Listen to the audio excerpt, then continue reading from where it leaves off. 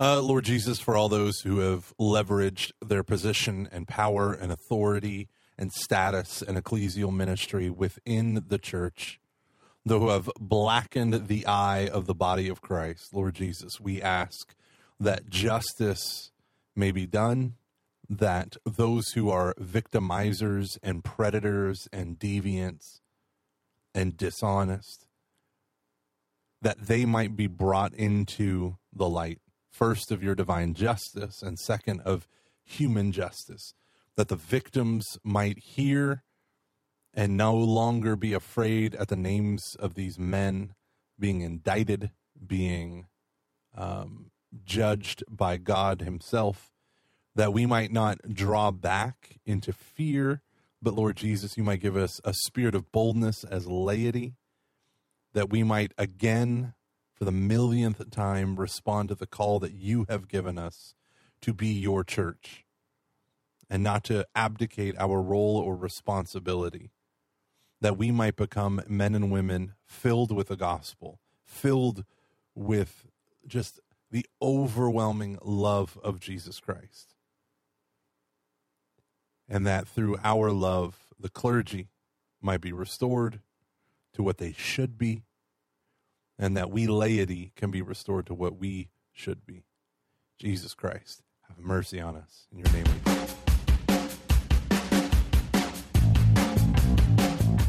A couple men at work. I was joking. I was being jocular with one of the men, and the other one comes in just looking like a freight train ran over him. And we were like, what? What's wrong? And he's like, I just have been reading the grand jury statement. And I was like, oh. And he's like, dude, it is so much worse than what you're thinking. I was like, what? And he's like, yeah, man, it is awful. I'm like, why? What's going on? What's happening? And he just talks about how, most of them, like JD that we had on was it last week? Yeah. No, it was 2 weeks ago. He made he made a very good point where he said, most of these, overwhelmingly so, are before 2002 when the new Dallas Charter was adopted. And it's true, the grand jury report. One of the reasons why they did the report was because the statute of limitations had run out, and so none of these people could be tried in a Pennsylvania court. However, they wanted their names out there. They wanted the abuse victims' stories to be out there. Mm-hmm. And it is very interesting to walk through, especially you had sent it to me, and I had you had sent to me via text message the 1,300-page document and asked me to at least have the intro and conclusion read. I finished the intro, and I realized that with the several articles that I had read, I had heard much of what was written in there. And it is so when he told us that in the office, we were like, oh. And then as he shared some of the stories, I did not feel pity for the church that I am employed by and that I've committed my entire life to. I felt rage and anger that I have never ever felt in my past towards the church. Yeah. Just overwhelming rage.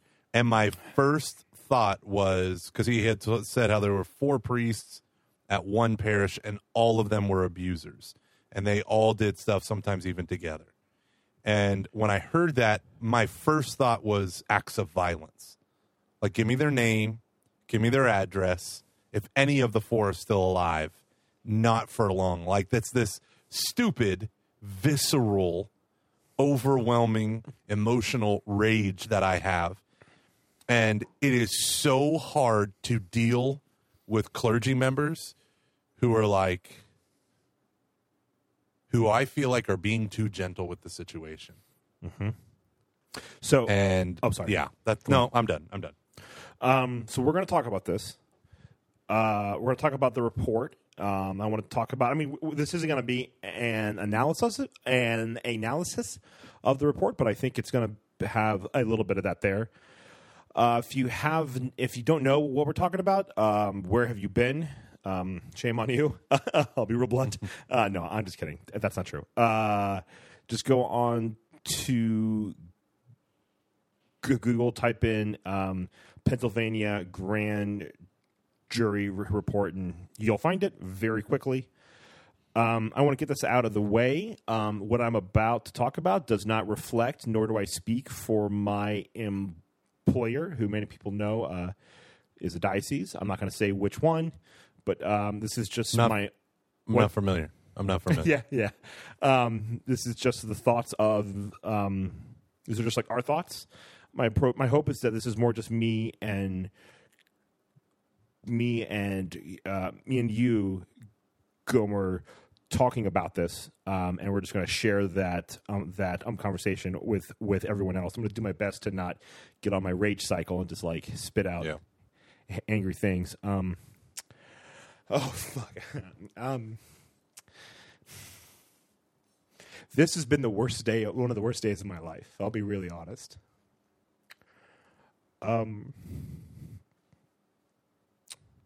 So the thing that sucks about this is like, and I think it's kind of interesting that like for you, it's been more like it doesn't affect your parish as much. And I understand what you mean by that. This bothers me greatly because I work for a diocese. In the report, you can see sort of like memos from the past half a century, and like one of the templates of the memos, not the content, but just the template, I've seen 1,000 times. It's one of the statement templates that like we use. Little things like that. The language of a lot of these letters is the language I'm engulfed with on almost a daily basis. This has been incredibly difficult for me. I know it's been incredibly difficult for a lot of other people who work at dioceses. I've spoken a bit to a few of my coworkers or my counterparts across the country, and people are very hurt and very upset. So, if we can, let's just go into. I just need to get myself out of this, out of the emotional part right now. Let's talk a little bit about like what was really in, and I want to be blunt. I don't want to cover this up with soft terms. So if you, if there are kids who are listening, turn this off. Please don't listen to this around them.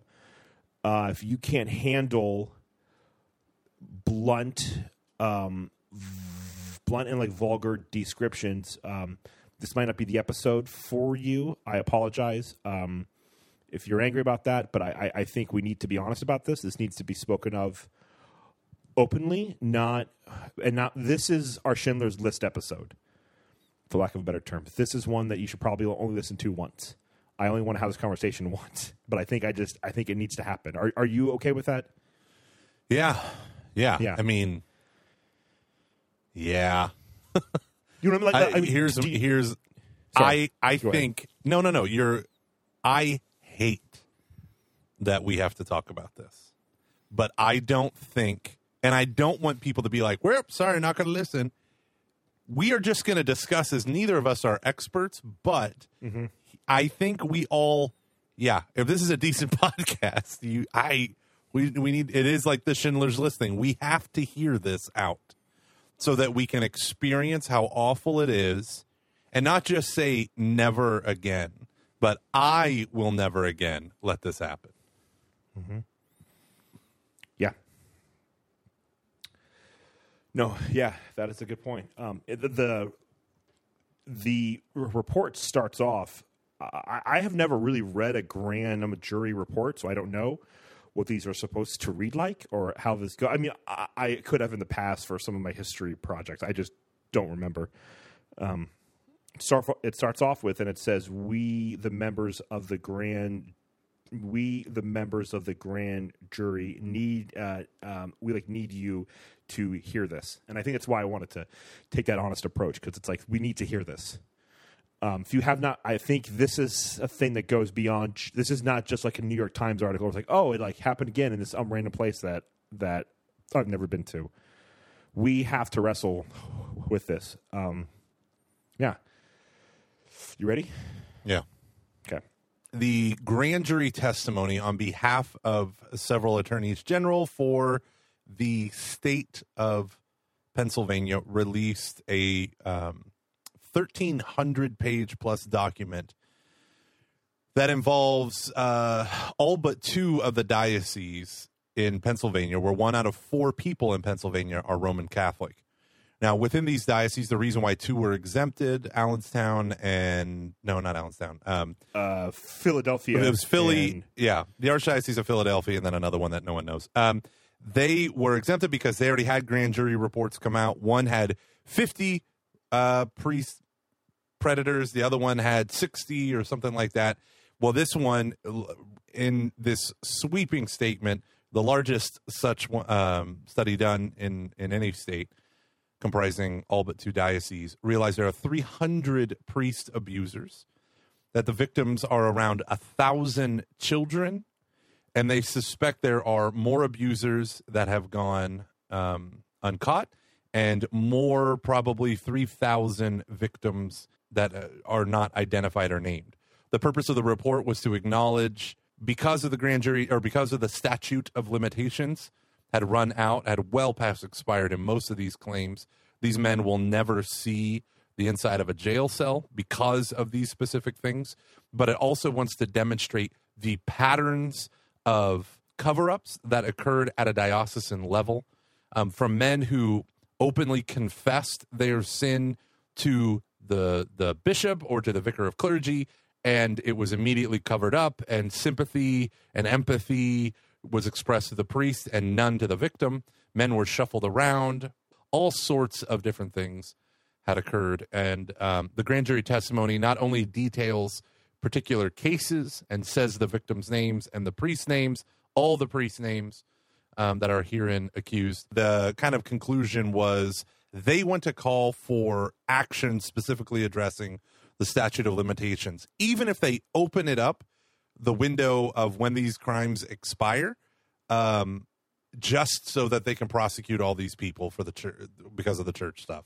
That it's that bad, that systematic, that chronic a condition that a secular state government is asking to widen, if not just temporarily, the statute of limitations so that they can go after these people. I think they said something. They had about 500,000 pages of documentation that was provided to them by the 4 dioceses. Yeah, and so one of the things that they talked about was these patterns of abuse and then cover-up was something that's now completely prohibited under pain of sin, as J.D. Flynn said, since the Dallas Charter, which is essentially you are not allowed to sign a non-disclosure agreement about sexual abuse crimes, right? So when you have that in the past, someone would come forward saying, Father raped me. Father would say, yes, I did. They would pick a fee. The church would pay it. And the victim would sign a non-disclosure agreement, and Father would be removed. He'd be on quote-unquote sick leave and then put in another parish as an associate somewhere, over and over and over again. And at one point it even mentions how all of the records of abusing priests, accusations and documentation were kept in a vault that was locked, and the bishop only had the key in the Code of Canon Law. And the interesting thing about it is the Code of Canon Law, I'm sure it's in there to safeguard those things, because you can imagine if it was publicly available, priests would walk in and steal it and all this stuff. Not my file, but the way it's presented in the grand jury and the leverage that it has been used probably in the church since the 1940s was this is how the bishops hid this stuff.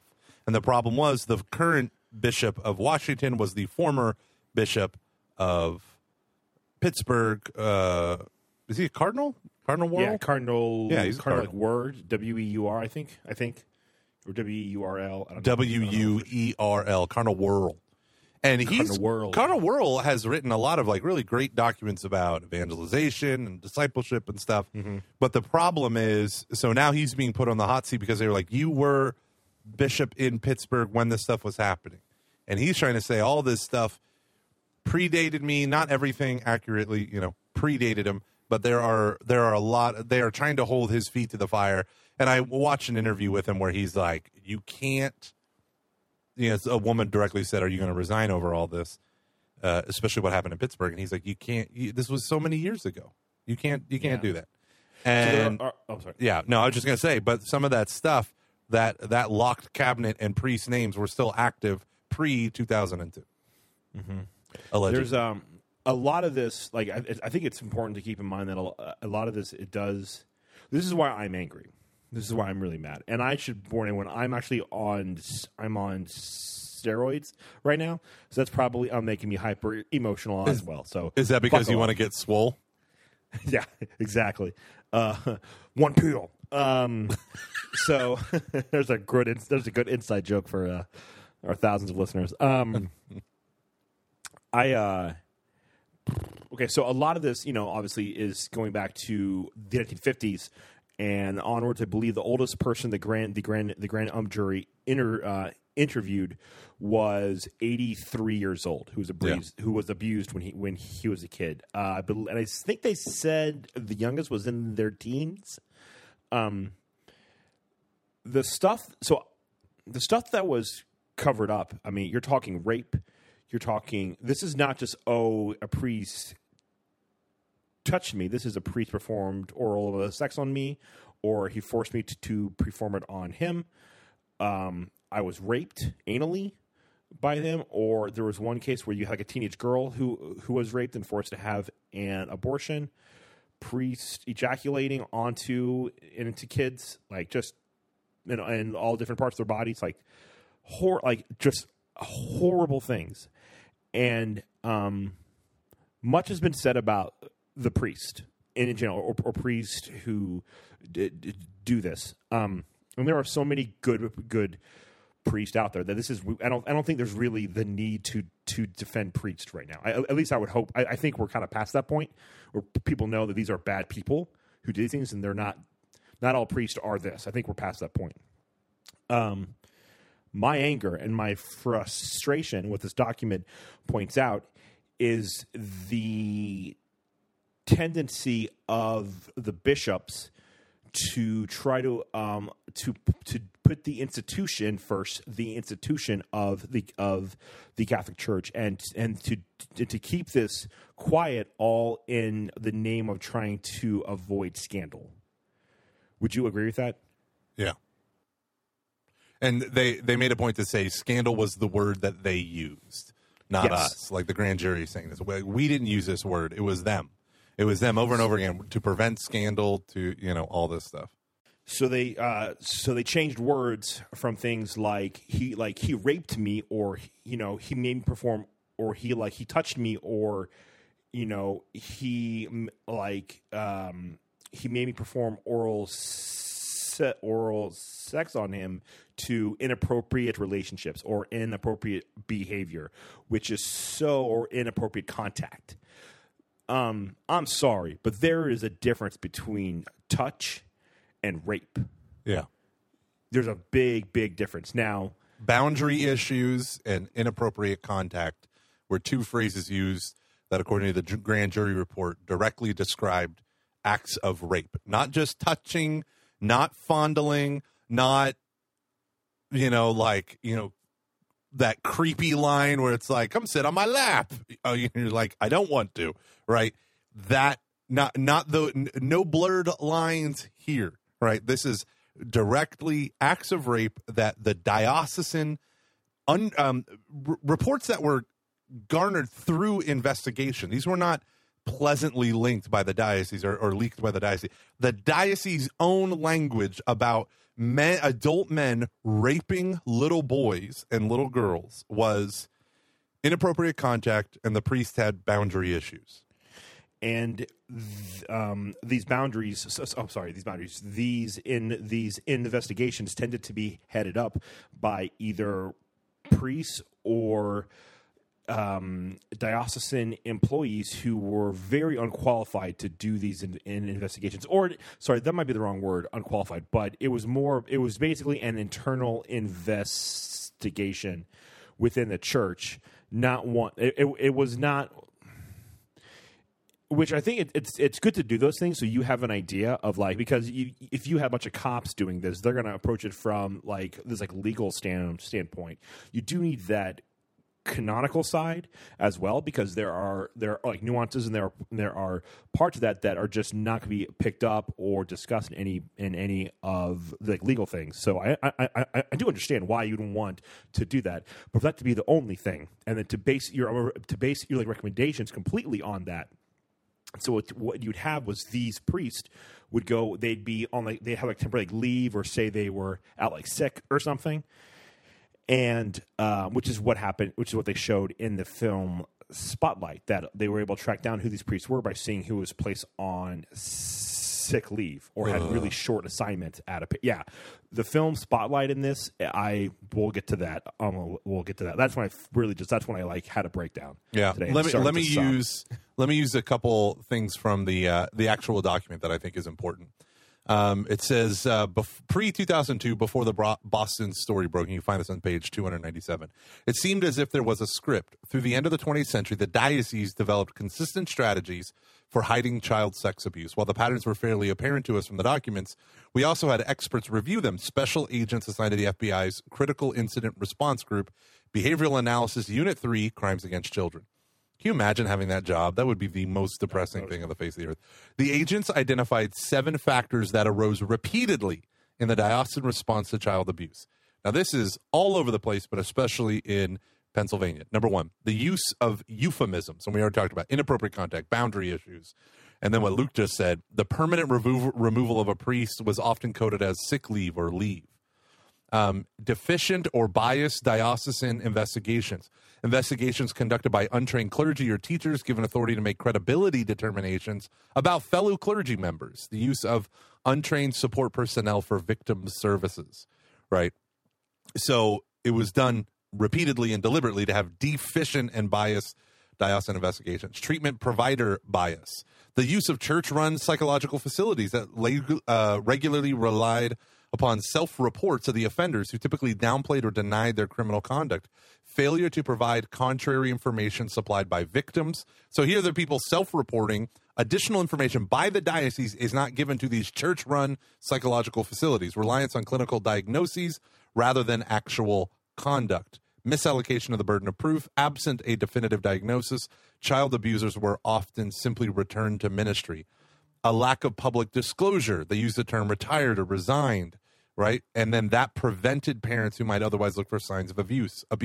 Financial support, continuing to fund abusive priests, providing them with housing, transportation, benefits, and stipends, leaving abusers with the resources to locate, groom, and assault more children. Okay? Think about this. You donating to your parish in Pittsburgh in the 1950s, 60s, 70s might have funded the very rectory where children were being abused, child pornography was happening, right? That's what they're talking about. Transfer rather than removal, regular, systematic, and institutionalized practice. And that's what we're addressing. We're not saying that this happened once or twice. Regular, systematic, and institutionalized practice of reassigning a priest to a new location rather than removing him from ministry after complaints of child sexual abuse. Priests regularly return to ministry even after confessing to sexually abusing children. Only bishops and certain high-level diocesan administrators knew, and they held the information within secret or confidential archives of the diocese. Not surprisingly, priests reassigned to ministry often abused additional children. And then lastly, insufficient reports to law enforcement. When they were reported, they often provided stripped-down reports. These minimal reports lack sufficient specificity to relay the gravity of the crime, the scope of the conduct, or the relevant dates and locations, even when a confession and other corroborating piece of evidence were often withheld. Okay, so this is what they call a circle of secrecy. We didn't come up with that phrase on our own, neither did the FBI. We got it from Bishop Worrell of Pittsburgh, now Cardinal of Washington, D.C., and one of the documents we reviewed. These were his own words for the church's child sex abuse cover-up. Holy shit. Yeah. That's one of the hardest parts. One of the hardest parts I have with this is the fact that they groomed these kids. Yeah. Like that there are stories of priests showing children pornography. Priest showing children pornography. Yeah. Getting them drunk. One, I think I'm not even going to repeat. That's so horrible. I mean, it is blasphemous what this priest. It is, truly blasphemous. See, this is the level of deviancy that would happen. He said there were 4 priests who ran a child porn ring, and what they would do is they get these kids, they would groom them, and then they would take Polaroid pictures of them, and naked or in their underwear or whatever, and they would pass them around. And then it ended up escalating from that into a ring of predatory priests who raped children, shared intelligence on potential victims, and manufactured child pornography in parishes and in rectories. They use whips, violence, and sadism in raping their victims. One kid was invited to the rectory for some juice. He woke up the next day bleeding from his asshole. That is what these monsters did. This was reported to the diocese. This is reported to the diocese, right? All of these things. It's insane. Now, and this is what. Oh, sorry. I was just going to say the 4 priests that had this ring in this rectory, they were all arrested in 1998 on unrelated child sex abuse charges. The response from a lot of the current bishops in these areas have been, yes, all the stuff happened. We are so I'm sorry. But like, look at all the good stuff that we've done to prevent this from ever happening again, and that's important. Yeah. But I do. You cannot like, to confront evil. You need to acknowledge the good as well, because if you don't, you lose hope and evil wins. So I think that's important. It's an important first step. But what they're not doing, what really bothers me, really bothers me, is it's the protection of the institution and to avoid scandal that happens all the freaking time at that part. Ugh, yeah, dang it, Luke. Like, I love my bishop. He's a good man. He's a good, holy man. And he's been so supportive of the things that I've done. So I am not going to speak ill of him. But I have seen this in the culture of the church across the country. I've heard it from people across the country that we have talked to because of this podcast and other things that I've been involved with. So again, I'm not trying to Archbishop here is a good man. This is not, but this is a problem in the church. And if we just make this about, oh, these are just bad priests, there are good priests, let's not forget that. Shame on you, because it is not about that. That is not what allowed this to happen. What allowed this to happen is the church being too obsessed with its own self, trying to preserve its own status, not giving a crap about Christ and his church. I mean, to the point where they committed blasphemy, and they covered up blasphemy to maintain their numbers so they didn't have to take a financial hit, all in the name of avoiding scandal. Like, and look at what you did. Look at what you did because of that. That's what makes me, like, is that off? I get a little heated about this if you can't tell. Yeah, you were just going, man. And you interrupted yourself with a moment. Yeah. Like, that's the part that bothers me the most, is that I have spent so much of my career preaching the gospel to kids in high schools and youth groups as a diocesan employee for a diocese. And to see the diocese, like, that's what when I watched Spotlight, I finally decided to watch Spotlight because I was so angry about this. I was like, I need to watch this film. It's a very good movie. It's a little bit paint by numbers, but that's fine. It's still a very a good film. And I started breaking down when they had the guy from one of the characters who, like, he represented Snap and all of the victims who went unheard of, and he was written off as a crazy guy. And what am I trying to say? So when he started talking about what happened to him, I started to just like sob. Again, I'm on steroids, so there's that. That's what I finally like broke down today, because it was just, and I was telling Aaron about this. I'm like, as someone who works for a diocese, who tries to evangelize kids, teens, like who tells them there's a God who loves them, and a church who wants them to like know Him, and experience and partake in the salvation offered by Jesus Christ and like the healing offered by him, and to see that what a diocese can do, the evil a diocese can do, it tears me up inside. It literally kills me, because the language that was used, the way that I've heard that so many times, you know, not the inappropriate contact, but more like the scandal, the fear. It's the fear. It's the fear that bothers me the most. I'm angry. I'm so angry. I've never felt this. I've never really experienced anything like this before, where I'm just, I've never been ashamed to be Catholic or ashamed to say who I work for until this day. Yeah. I really never felt. I felt embarrassment by people's reactions, because I've just seen them being like, just kind of like, oh, this is awkward. But I've never truly been embarrassed until now. I know I've talked to people who said they feel like they work for a child like sex ring. That after I'm reading this, and because it's, I think what's killer about this report is that it's showing that this is a systematic problem, and we knew that it was a problem, like the abuse, and that it was like happened, that it happened everywhere, but it's the cover up and it's the management, it's like gross like mismanagement of these things that shows that we are so broken, and this is bad. This is really, really bad. This is going to destroy.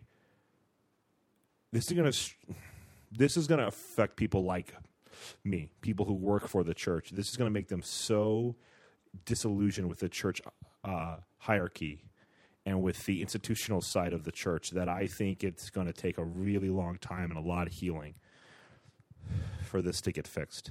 Or not to get fixed, but just to get better. So, kind of clarify some of this stuff from Ed Condon, who writes for CNA, and it's also on National Catholic Register. The line that he said, okay, so in total, 99 priests from Pittsburgh were named in the report. 32 priests. So Pittsburgh had 1/3 of all the, I think it was 1/3 of all the cases. Let me just double check that. But of all the cases that occurred of abuse, the majority of them from one diocese, right? So from the biggest diocese, Pittsburgh.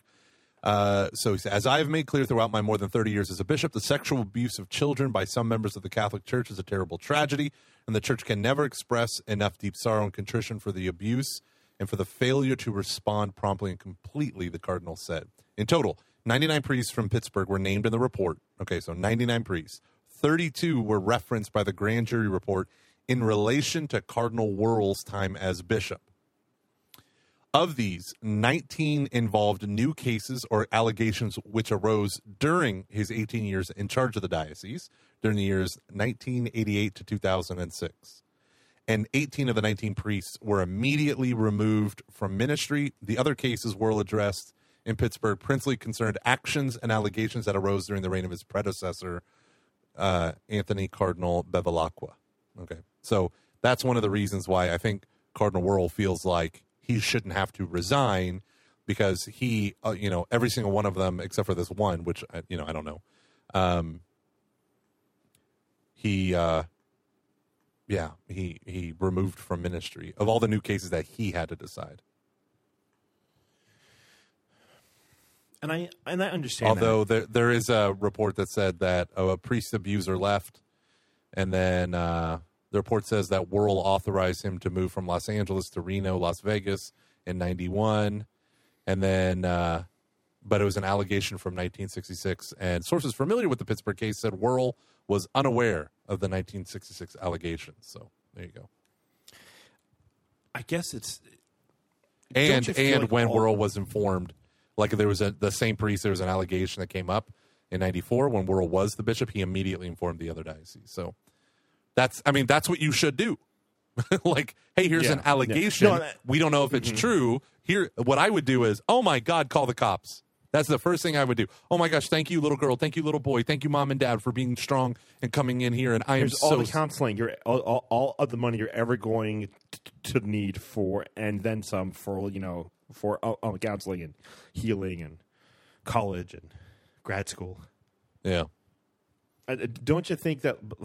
But here's what bothers me: is we've done a very good job now of treating the effects. Yeah. Like, we are reporting priests. Like, that's one thing that was made very clear, and I think that's good. That, like, now if this happens, it's a totally different thing. But the problem that led to this happening, that wanting to protect the institution of the church as she has existed in the past, and to not cause scandal, and I it's actually. So the idea of scandal and wanting to avoid that is one of the things that I love about the church, because I think it is important. I think it's a very important nuance that is like we work in the margins. We don't want anyone lost to hell. We want all to go to heaven, to be with Christ, to be saved. Hell is a real thing, and we don't want anyone there. So the margins doesn't really exist. To the church, one person is the world. So there's prudence in not wanting to cause scandal to lead people away from the church. But when you act out of, but that's a proactive thing. Yeah. When you are more like reactive and you're trying to hide things to maintain your bureaucratic power, or to like not lose influence or power, that's still there. Like, the same reason that this stuff happened, like why this stuff happened, why these dioceses covered this up the way that they did, is the exact same reason why none of the bishops who knew anything about like a Black McCarrick said anything about it. Like, it is over. Christendom is done. Burn it. Burn the thing to the flipping ground. Let it die. Stop trying to maintain stop trying to maintain whatever relevancy you have, and actually believe in Jesus Christ for once in your life. And like, do something. Don't act out of fear, act out of love and goodness and truth. It's evil. I'm so terrified that when you rack it all up, perhaps the church has done more evil than good in the past 100 years. I know that's not true, but it feels like that. Yeah. If I could write a thesis and if I could nail that bad boy to a door, I would. And not that I want to form my own church, but like, you know what I'm getting at here. Like, yeah. Bishop Lawrence of Erie was the only bishop singled out for praise by the Pennsylvania Attorney General, offered in a statement an apology to the victims of abuse, saying they suffered from unimaginably cruel behavior for which they bore no responsibility, meaning obviously the victims. He praised abuse survivors for having the courage to come forward with their stories, while he also acknowledged that there are others who have not yet shared their experiences. I humbly offer my sincere apology to each victim who has been violated by anyone affiliated with the Catholic Church. I hope that you can accept it. I know that apologizing is only one step in a very long and complex process of healing. How am I supposed to... Oh, sorry. Wait, let me just finish this last one. He instructed churches within his diocese to be open for a 12-hour period on September 15th, the feast of Our Mother of Sorrows. He pledged to stand with victims of abuse and said that he was willing to meet with any survivor who wished to do so. That's what our bishop does a great job of that as well. This is what I wanted to say. I believe that part of the problem, and you keep saying it too, the institutional church. One of the statements in the grand jury was that the church prioritized safeguarding the clergy over the children. And why would the church do that? The church does that, or people in the church do that. You got to kind of distinguish the two. The people in the church do that because the church, for most people, means the hierarchy, if not just the Pope, right? The bishops, the priests, it means the hierarchy. That they are the church, and we participate or spectate or whatever when it comes to the church. We pray, pay, and obey, and that's all we do. And that is what Vatican II tried to overturn. That is specifically the incipient clericalism that ruined the church, that is constantly ruining the church. So when the church wanted to protect herself from scandal, it sought to shut the mouths of the victims, who were lay people for the most part. There were seminaries who were also abused, but to shut the mouths of the lay people to protect the clergy. Because operating behind that, the real church is the clergy, not the laity. And what I'm telling the laity is that the clergy exists for your sake, not over you, for that is how the Gentiles with power reign over us, right? They use their authority to dominate others, not so among you, but rather you, the greatest, is to become the least. The one who wishes to be on top, you gotta serve. And so what ends up happening, though, is we adopt because we do not put to death the deeds of the flesh. I am 100% under the assumption that many of the men, especially in Boston, joined the priesthood because it was a ready-made grooming agent. They already were pedophiles. They already were sexual deviants. They didn't become so because of loneliness, depression, abandonment, isolation, and overstress. That's not what led them down that path. Boston was unique in a lot of ways and completely normal, horrifically, we're finding out in a lot of other ways. But these men joined the priesthood because it won for them, by default, the admiration of the parents. And of course, you can take Johnny, maybe he might become a priest one day like you. And then Johnny doesn't say anything because Johnny's embarrassed. Johnny's overwhelmed. The priest, makes it, theological or whatever while he's doing these horrific things. So what ends up happening, I think, overwhelmingly, is we have to wake up and realize that though the church exists with the hierarchy, governed by the hierarchy governs solely to serve the church. Okay? We are also the church. We comprise the members of the body of Christ. Can the head say to the hand, the foot, or the inner intestinal wall, which is clearly me and Luke, can he say, I have no need of you? No, you cannot do that. And this is the thing that I'm discovering more and more. We constantly isolate our priests, but oftentimes, which is horrific, our priests find themselves insulated from the really hard work of what Pope Francis called accompaniment, what Pope John Paul II called spiritual communion, what the Bible calls fellowship. When you don't have to invest in other human beings, when you say Mass, give homilies, you have a pulpit that you preach from, you have eyes that are on you, and you never get deeply involved in the lives of parishioners. I get to hang out with a priest who is a longtime supporter of Catching Foxes. And you know what was great about that guy is he had community. He also wrote something really wonderful. He said, when I wrote this piece on that I published to Catching Foxes Patreon page, I think I published it publicly, so anyone can go and see it. You go to patreon.com/CF. But the whole idea was we need to have radical Christian community, weekly community with our clergy. We cannot let them isolate themselves, because if we let them isolate themselves, bad things happen when people are alone and cut off.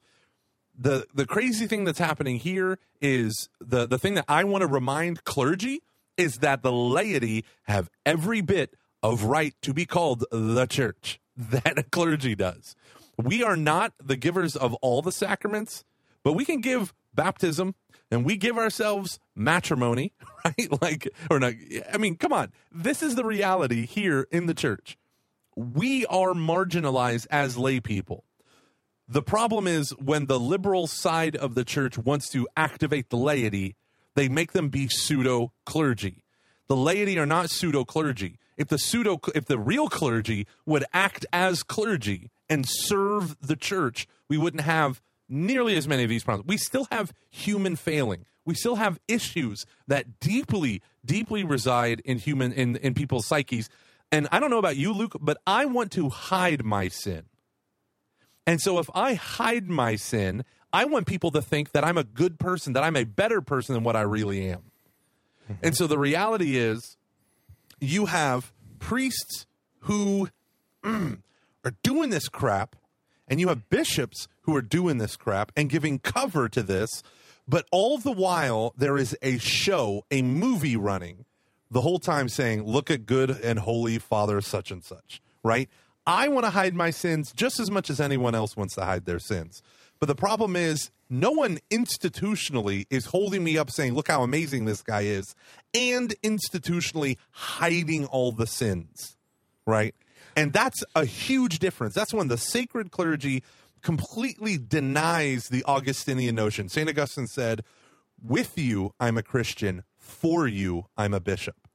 Let's return to that notion. With you, I'm a Christian. For you, I'm your bishop. With you, I'm a Christian. For you, I'm your pastor, your associate One pastor. more time. Yeah, with you, I'm a Christian. For you, I'm your parochial vicar, whatever that means. With you, I am your Christian. For you, I'm your catching foxes. Which is just another way of saying with you. You know, we used to talk. We used to, like. Do you remember in Steubenville when all this came down? There was such a movement to protect priest. Yes. Yes. I'm disgusted with that now. I get it. I understand it. But there's probably now it's just like, was that the, like, I remember we all kind of thought, oh, this is like the work of the devil. Not really to bring this stuff to light, but it was like, oh, I guess what I'm kind of I'm wondering is all this stuff coming to like light, this report, the Boston Globe stuff, is that the work of the Holy Spirit? Is that the work of God purifying His church? Is that the work of our God we know who demands justice? Like, is that God? Is God using that stuff to purify His church? Let me start off by saying this. We are not sure that this should even have to be said, but we'll say it anyway. This investigation is not an attack on the Catholic faith. Many of us, the grand jurors, are practicing Catholics. Many of the people we heard from, victims and witnesses, are Catholics. If anything, we feel aligned with, not opposed to, the members of that faith. Child abuse, after all, is not just illegal. It is against the creeds of every major religion, including Catholicism. People of all faith and no faith want to protect their children, to be safe, but we were presented with a conspicuous concentration of child sex abuse cases that have come from the church because our investigation produced information from so many dioceses over so many decades. We think it's important to report on some of the changes we've seen, or at least the potential for change. I still feel like the church wants to be acknowledged. There are still people who want to be acknowledged more for the change that the church has done in light of all this, as opposed towards the justice that needs to happen. And I'm gonna credit this to friend of the podcast Sergio, who talked about this on Twitter, that what he wants to see is justice, and not enough people are talking about this. I, for one, demand it, and I think we should demand it from and for all of the priests and all of the bishops and cardinals who either did these things or enabled it to happen. And too often, these groups that want that, they also want church teaching to somehow to change or things like that. I don't want any of that. Obviously, we love the church. We love her like teachings, but those teachings include justice. Yeah. I don't know if this might not be God trying to purify His church, but I do think that God wants to use it to do that. How could He not? Yeah. One of the things that they're pointing out, Father Fred Doyle commented on since the 2002 transition. So norm number 6 of the charter provided that bishops should remove priests from active ministry, quote, when there is sufficient evidence that sexual abuse of a minor has occurred. Of course, it was still up to the bishop to decide whether there was sufficient evidence. Thomas Doyle, a Catholic priest, author, and canon law authority, who testified before numerous legal bodies about the church's history of child sex abuse complaints. He said that it didn't overturn the secrecy provisions that canon law established and left it up to the bishop to determine what was credible. And so one of the things, let me just pull it up real quick, that even when priests were fully removed and laicized, that the circle of secrecy still existed. It says, in many cases, bishops invoke the process only when the priest would voluntarily accept removal. And when laicization papers were filed, that's a difficult word, they were often far more detailed than the statements that were given out to the public. We know because we saw these laicization papers among the subpoenaed documents, but the public was never supposed to know. So you have these people being booted out and told he's becoming a lay member, but not why. Retired, quote unquote, so known offenders were still secretly provided financial support. So think about this. Retired child abusers were permitted to live in church-run facilities located near schools. Yep. That's one of the parts of Spotlight where this guy, he finds out where all of these priests are, and he realizes it's like 2 blocks from his house. Ugh. And it's just Spotlight, man, that I'm so glad that I watched that film. It's not an attack on the church at all. There's a few things I wouldn't really agree with. Like, I think their catechism is wrong. I'm like, that's not how the catechism, that's not like how it's termed. But it was like little itty things where I'm like, that's not how that would go, but I see what you're doing. What? Like what? It was like, I think they called the catechism the Catholic Church Catechism. And I was like, it's a catechism of the Catholic Church, which is kind of a bit like, it's all in the preposition. So I'm like, that's kind of a big blunder. Like, anyways, or just like little thing. I'm trying to remember, there was like one other part where I was like, that's not how that would go. But they got so much of it right.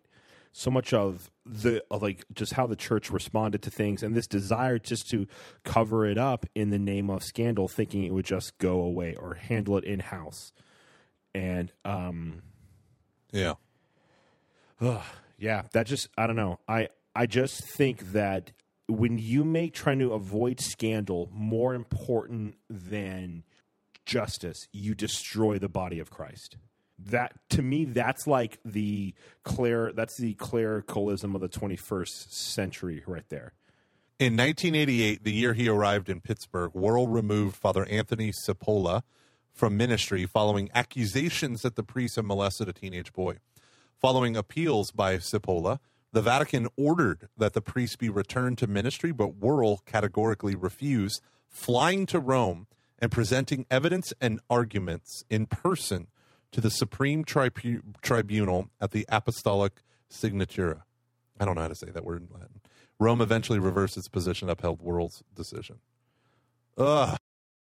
So, I think we've kind of talked about how horrible it all is. Where do we go from here? Because I read this really interesting thing last week that's so timely for right now, that was by Pope Paul VI, who I'm beginning to adore and love. Sorry, I think he's a blessed now, so blessed Pope Paul VI. And I know there's some rat-trats who don't like that fact, but whatever. He talks about this thing about the importance of trying to reform the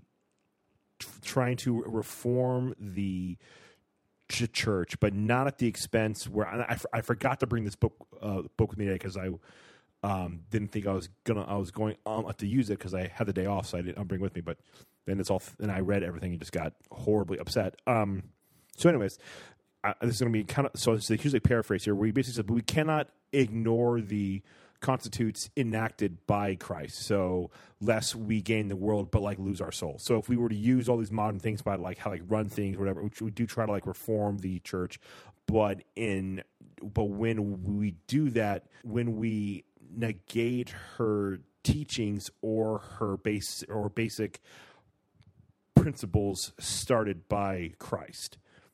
So I think a great example of that would be, why don't we have like women priests? Well, it's because it can't, that's not ever going to happen because it can't happen. It is an impossibility. Those things, like, we can't make the absolute relative, right. Is what he's getting at. But I do think he says, yeah, the church can change, and perhaps we need to do so. And I would like to talk about that. I had a tweet where I said, is it possible for the church to keep the substance of who she is, but when it is necessary, change her accidents, change the things about her that can be changed? And I think when you talk about what are those things now, this is just us. This is purely hypothetical. We're just, so this is probably wrong. But I just think it'd be good to at least kind of talk about those things at least a little bit. So we just cut a bunch of stuff, and we're going to try to get at some, like, from a practical standpoint. And I finished my cup of coffee. I know. Do you want to take another break? Or are you good? No, I'm good. Okay. So practical reform efforts. Yeah.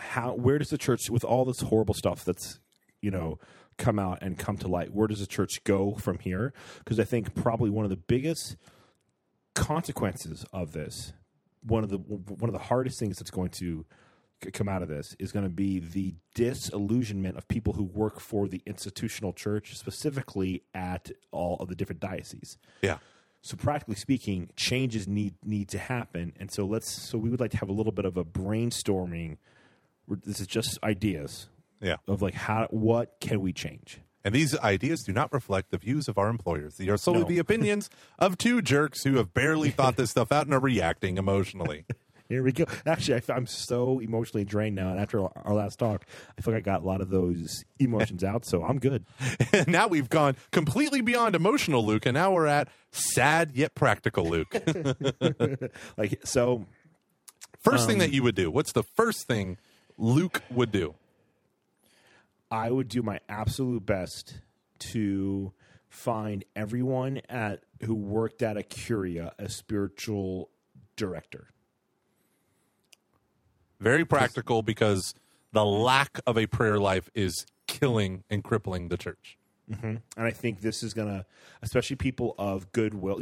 One of the parts that killed me the most about Spotlight was when one of the reporters is with her grandmother as she is reading their stuff, and she talked about earlier how her grandmother goes to mass 3 times a week, and her grandmother starts to cry because she goes, "I'm gonna need some water," because this is her church that she grew up with, and that's what kills me. That's who it. And I think of the good people who work at these dioceses who love the church, who want to serve the church, who just thought it'd be fun just to and see that their counterparts in other dioceses have done some really horrible things, or their own dioceses have done some really horrible, and there's some healing that really needs to.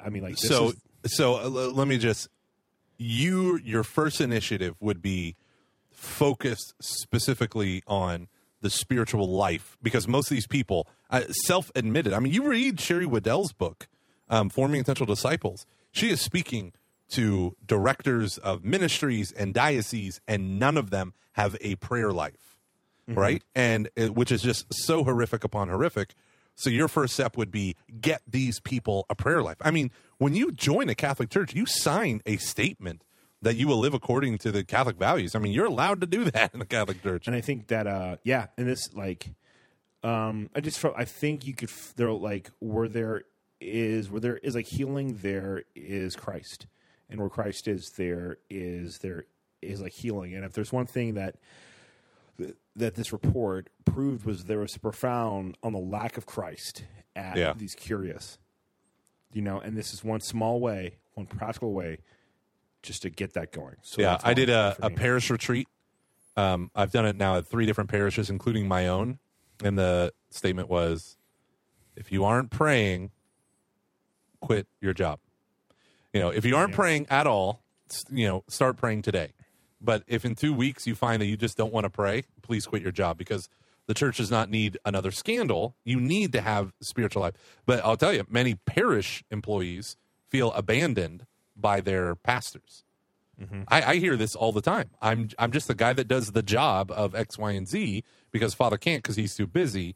So and when you're not being shepherded, I mean, I think it's a good thing, right? That what you said about the spiritual directors. When you're not being shepherded and you're doing a job for the church, but you see all the somewhat ugly, annoying, whatever background stuff of the church, you lose heart. And people don't realize that. It's easy to lose heart. Mm-hmm. So what's one thing I'd be curious to know, what's one thing you would do at the parish level? At the parish level, so specifically to make sure that things like this wouldn't happen again. Is that what you're going for specifically, or what? Yeah, I mean, I think just to clearly the institutional church is just broken right now. Yeah. I mean, this can be specific to child abuse stuff, but I think it's getting more like just the profound brokenness that is there. That both caused this and is a result of it and is a consequence of this. Yeah. I think that I'm just going to keep it like super practical and say the very first thing that needs to happen is any accusation by a minister of the church, whether they're a layperson or clergy or whatever, needs to be immediately given over to the police. Every statement, everything, just immediately. Like if someone comes to the priest and says, listen, my youth minister put me in a compromising situation and, we were alone and I feel like he arranged it and he touched me or, whatever. Or made immediately, if it's anything that would be illegal, right, immediately gets handed over to the police. No one thinks differently. You immediately do this. I was shocked when all the sex abuse stuff going on in college campuses was like, oh no, our policy is that the college campus where the offense happens takes care of it first. And you're like, what? Campus security? I used to egg campus security cars at Franciscan. Those people are idiots. That's the worst thing I would ever hear. Right. But, so I would say the first thing is immediately, it's a police matter. It's a criminal matter. It might become a civil matter, but it's a criminal matter and needs to be handed over. And that's what I love. That's what my pastor said. He's like, that needs to be the first thing that we talk about is if anything has happened, we will go to the police with you and for you. Because victims are terrified. Yeah. I think one thing that I would do is really just try to discourage people actively within the diocese from wanting to protect the dignity of the priesthood. And I really think the harm from this is going to be more to the people who are already in. It's to the grandmother at the table who read the Spotlight article. Yeah. Who we lost to those who have watched that film, who we lost when that stuff happened was the guys like Ruffalo reporter who said he always hoped that he would have gone back to church, but this just killed that. That's who we lost in that one. I think in this scandal, who we're going to lose is the old grandmother who always went. Yeah. Now, we might not lose her. I think her faith is still going to be strong, but her faith in the institutional church is going to be crushed. And we don't need to protect the priest. We're fine with that. I mean, I could be wrong, but I think we need to do more. We need to have a Justice League or something where every diocese has people where we really need to seek justice in very practical ways, or we're going to lose the souls over this. Yeah, I mean, and I think that there are ways that currently exist. And see, that's the reason why you're not hearing about the sex abuse scandal of 2012, right? These are cases in Pennsylvania that were almost all were before 2002. I think there are a lot of good reforms. There are some still much needed ones that need to go further.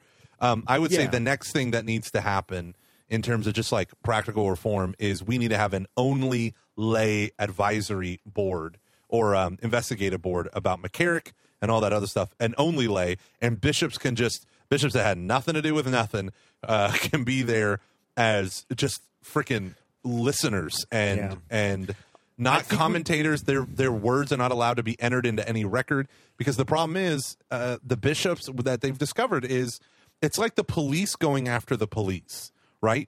You got to work with these guys. Yeah. You're not going to want to push the thing as far as it needs to be pushed.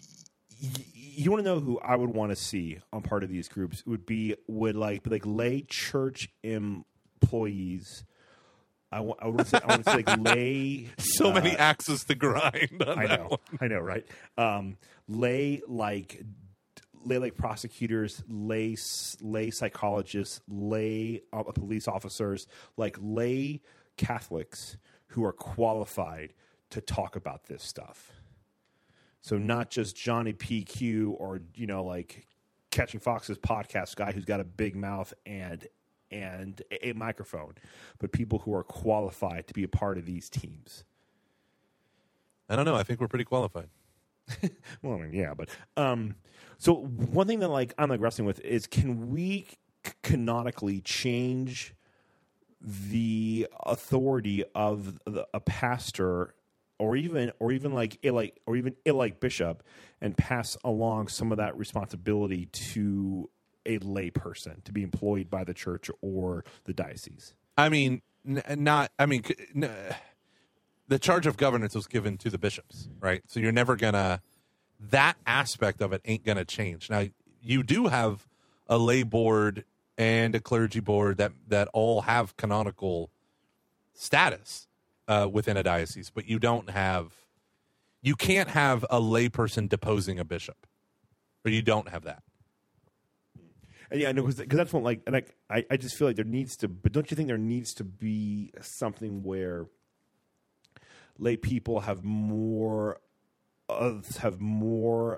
authority within the, because I guess what I'm being is, how do we dispose of this culture of the fear of scandal and protecting the institutional church? Do we do it by just, because I don't want to do it by, I don't want to devalue the collar or anything like that.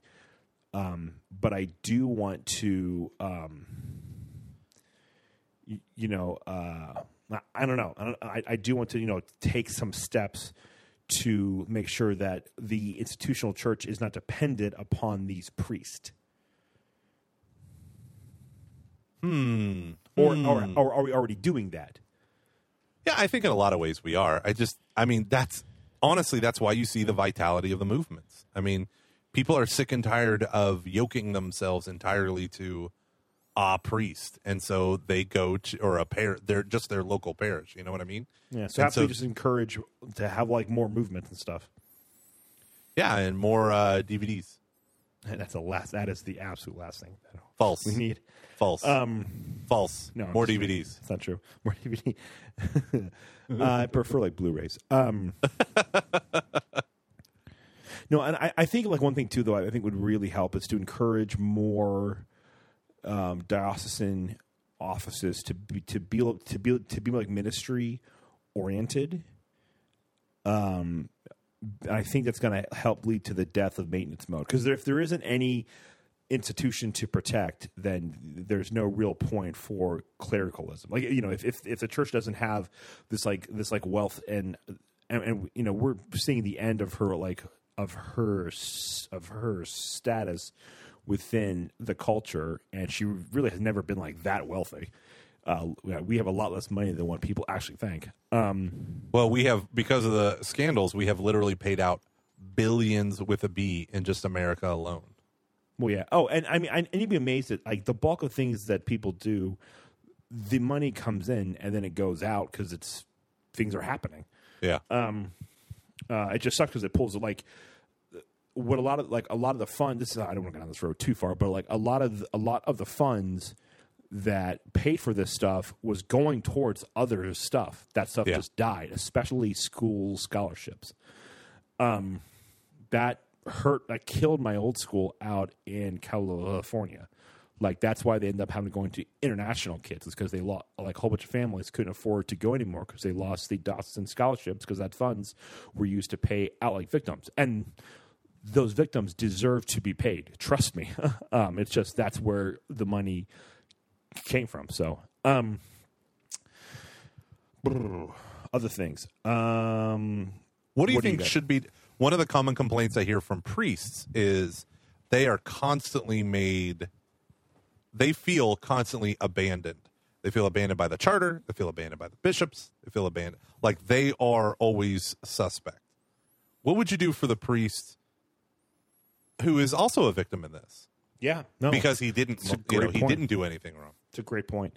I think the answer is for the priest to really live his vocation. That's all of us. It's we need to really live. He needs to live his a vocation as a priest, which means he shouldn't have to spend 3 hours every day in his car driving to, say, 4 or 5 different masses. He needs friends. He needs, like, the parish needs to be his family. We need to get to what we need to kind of get back to the good stuff that the parish was before all this happened, where the priest was not on a level of God, but a part of people's everyday lives. He could go to families' houses to eat. He could hang out. He was at birthdays. He was, at all of the stuff. So many priests now don't go to like wedding receptions because they're just exhausted and / don't really have the time.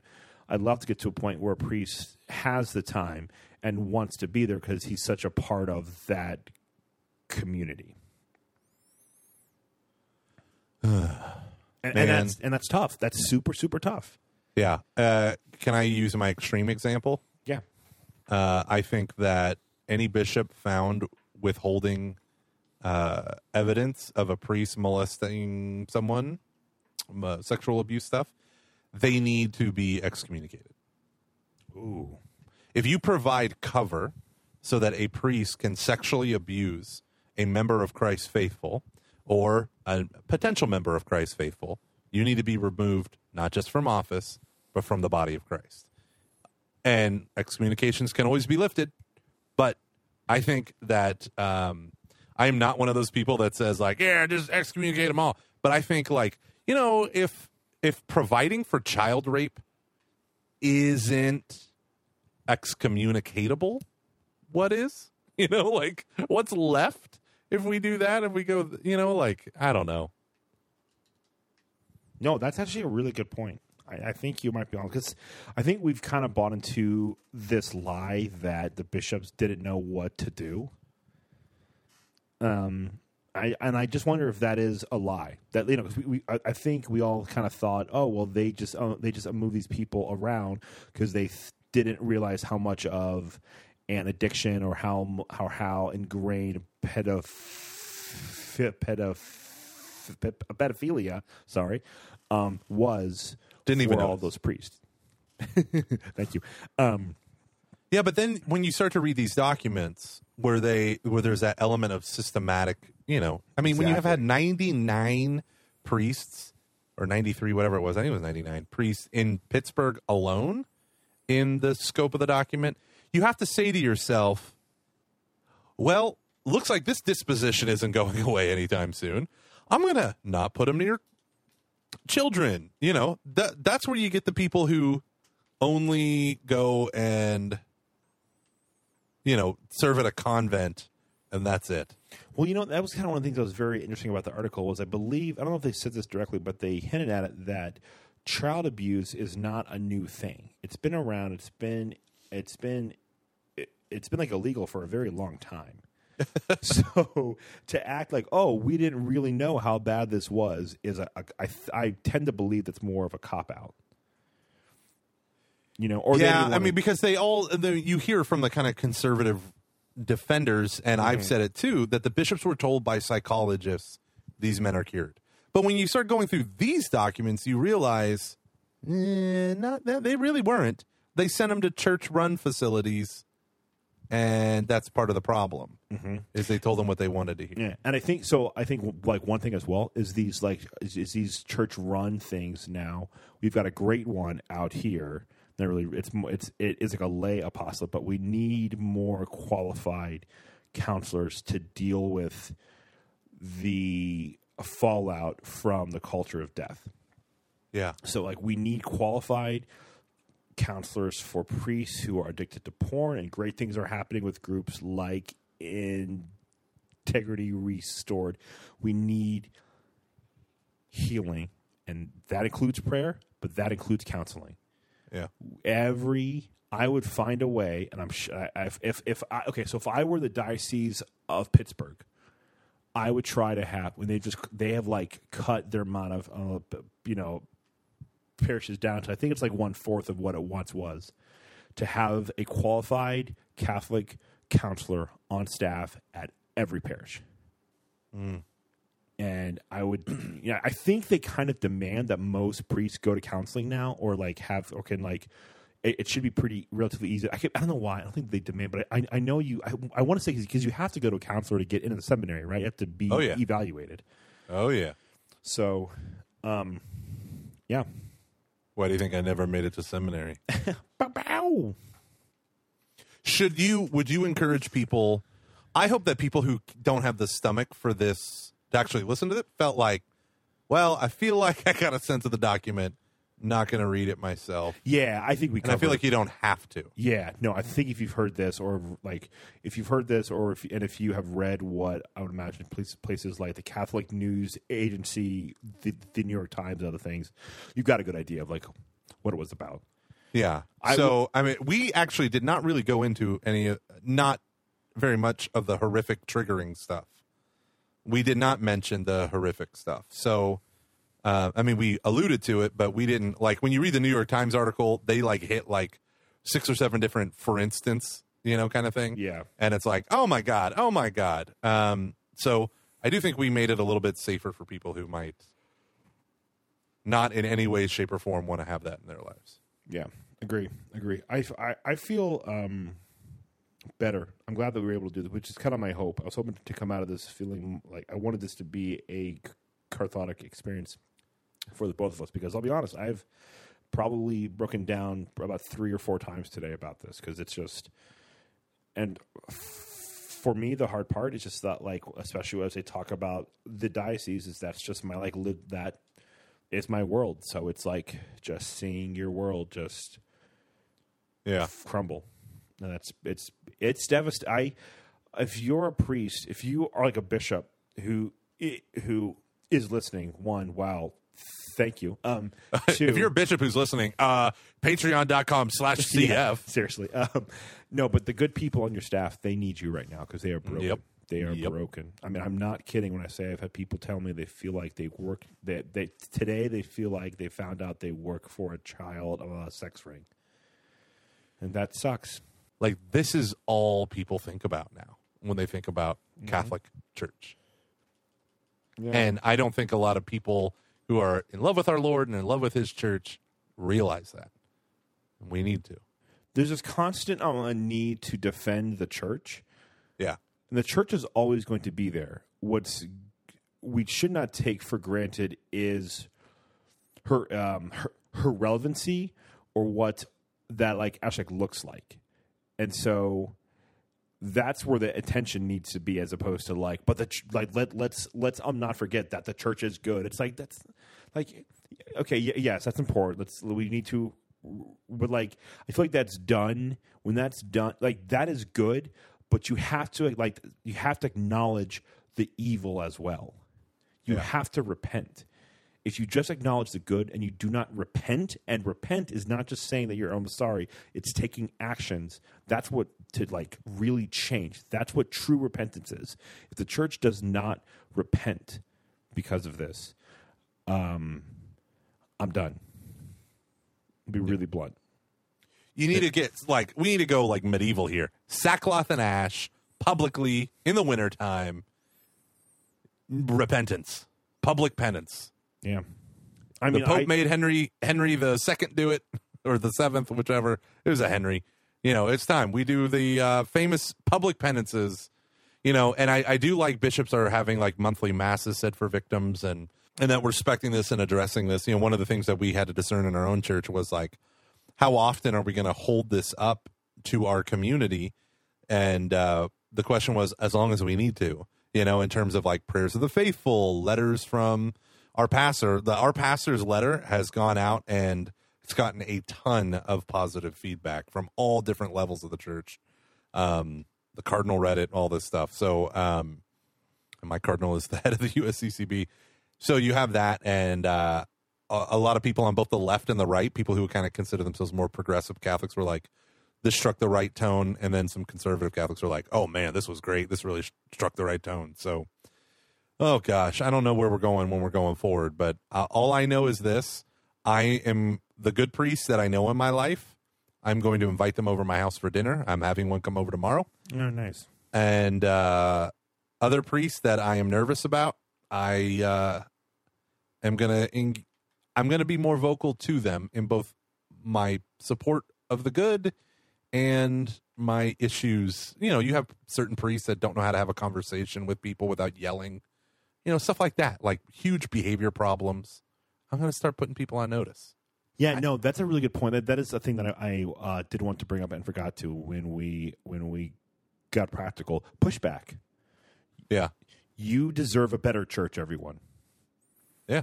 We deserve a better church. And I'm sorry. For someone who works for a diocese, from the depths of my heart, I am sorry that this happened. And you deserve better bishops. You deserve a better church. You deserve better diocesan employee. And I'm speaking about everyone across the entire country. Okay, so you deserve better. Demand better. In the words of propaganda, don't pedestal these people. Yeah, no, exactly. You know, and we get so mad at like the culture for like destroying the church, and I'm like, no, we did this to ourselves.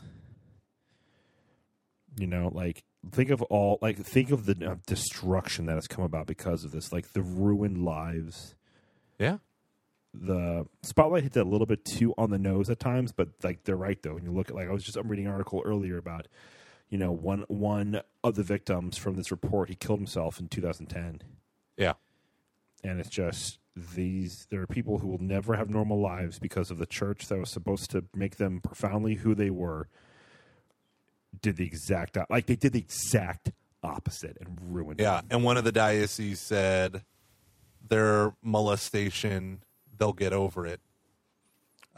It's not something that'll cause permanent damage.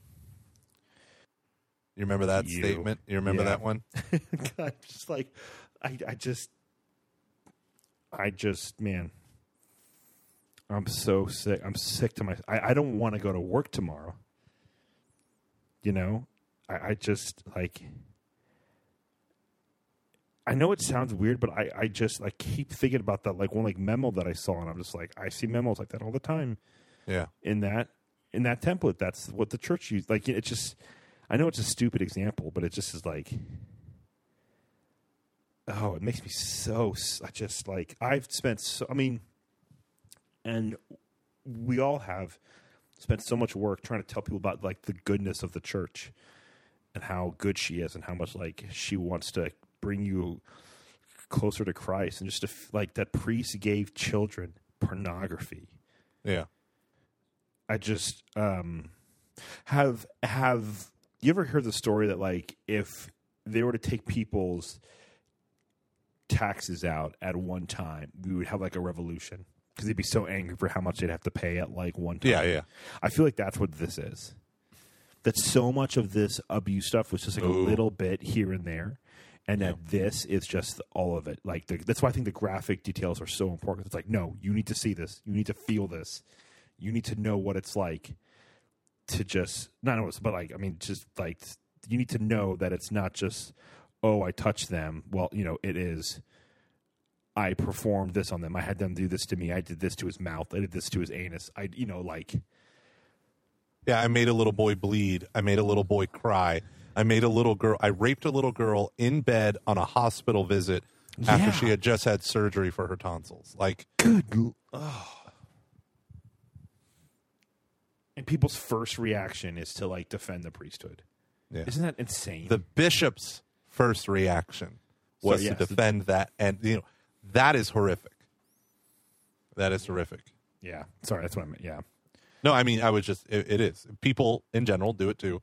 But what's worse is that the bishop said, there goes this beautiful child of mine. It doesn't matter. I have to defend the priest. This, like, I've never truly understood, I mean, I've understood it, but like when he says, how come the Holy Spirit's visions did not compel them to like bang on their neighbors' doors and say, you can't own people. Yeah. This makes me wonder, like, why didn't the Holy Spirit tell the bishops to stop this? You know, like it's called the natural law. I know. I know. No, I mean, you want God to be like, hey, guess what? You know, but maybe this is the oblation, right? Like, here are all these priests who have insulated themselves into the church, turning the church from what it should be into what it is not. Therefore, I will ruin all of them. I mean, you got to remind yourself, we worship a God who let the enemies of Israel destroy his own sanctuary that he spent years culminating and cultivating the right person to build. You know, like the son of David, Solomon, you're the one who will build my house. And then 500 years later, it's like, screw this, desolation, remove the ark, all this stuff, and it's gone. You know, God withdrew. And that's the thing that I don't think people understand about the book of Revelation is there's these 7 letters to 7 churches, and each church is represented before the throne of God as a candelabra, a lampstand. And he says, I will remove your lampstand. And every one of those churches, Dr. Hahn said this when we were going through Revelation. He said, there's, you know, it starts with the least offensive to Christ, and it goes to the most offensive. And Dr. Hahn said, and these were all calls to repentance. Not a single church celebrates Mass in any of those cities today. Christ removed their lampstand. Ooh. And you're like, whoa. And he said, there is no guarantee the church in America will survive. Christ never guaranteed the church in Houston or Cincinnati or anywhere else, a particular church, a local church, a parish will survive. He, if you read Soul of the Apostolate closely enough, he is going to remove a lot of people's lampstands. Oh, boy. Yeah. And we believe in a God who is all powerful and all just, and think that we can do these things in his name. Strip a boy naked, make him assume the position of a crucifix, while 4 priests take Polaroid pictures, trade them together, and giggle incessantly, putting him in a stack with other boys, teenage boys that they photograph naked. We think will endure. There is no enduring. I think you're right. I think I take away my comment earlier that, like, the church is going to endure. No, it won't. In some, like, not in any way, shape, or form that we understand it to be. It might it will be on the world. It's somewhere in the world. It will be there, but I think you're right. There's no guarantee that it will be here. How drunk on their unimportance, on their own importance were they? How drunk were they on the importance that we also give them? Yeah. That's the thing is, like, I don't give them pushback because I'm scared of them. Because I reverence them too much in all the wrong ways. Yeah.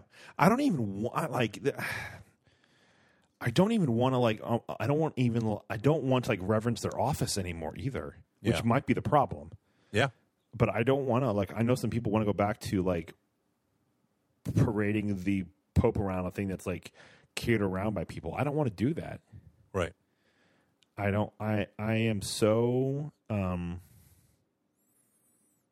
just disgusted. Could you? I mean, I don't know, man. Sorry, this is. I know we're just kind of beating a dead horse here, but my gosh,